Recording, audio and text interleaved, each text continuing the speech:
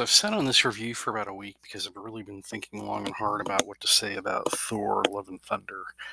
This is the most Taika Waititi movie in a long time, and in some ways it's a good thing, in some ways it's a bad thing.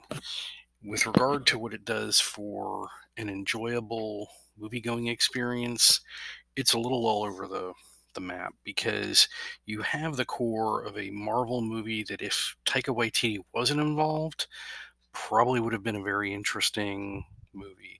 The one that has Gore the God Butcher and Jane Foster's Mighty Thor character by themselves without the silly humor of Taika Waititi may have been a very good, interesting, dramatic movie to play, but that's not this movie.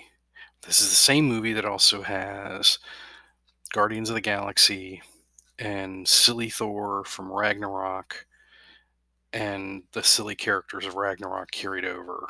And with all of that involved, and with just the huge amount of characters, there is so much short shrifting being done here. It's really kind of unfortunate because there's some really great stuff. Um, this is again, there's some. It's really well executed. Some really good stuff going on here, and there's so many problems with this. Everybody gets the short shrift in this because there's just A, too many characters, and B, they're all in different movies that all got mashed together.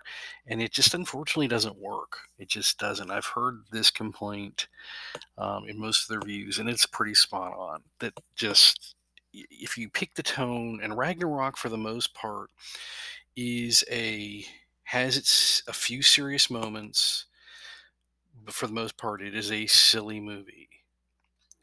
This one is a, a serious movie with a lot of silly, and there's some jokes that just get browbeat to death, and they're not, they don't land the first time, and they don't end up landing the third, fourth, and fifth times they get told.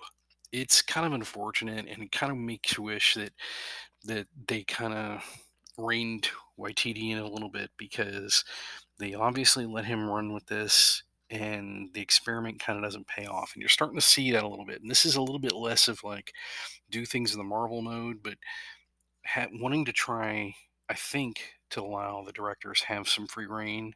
But unfortunately, they end up telling, in some cases, just not very good movies. Um, Again, this is worth seeing, but it's hard to recommend.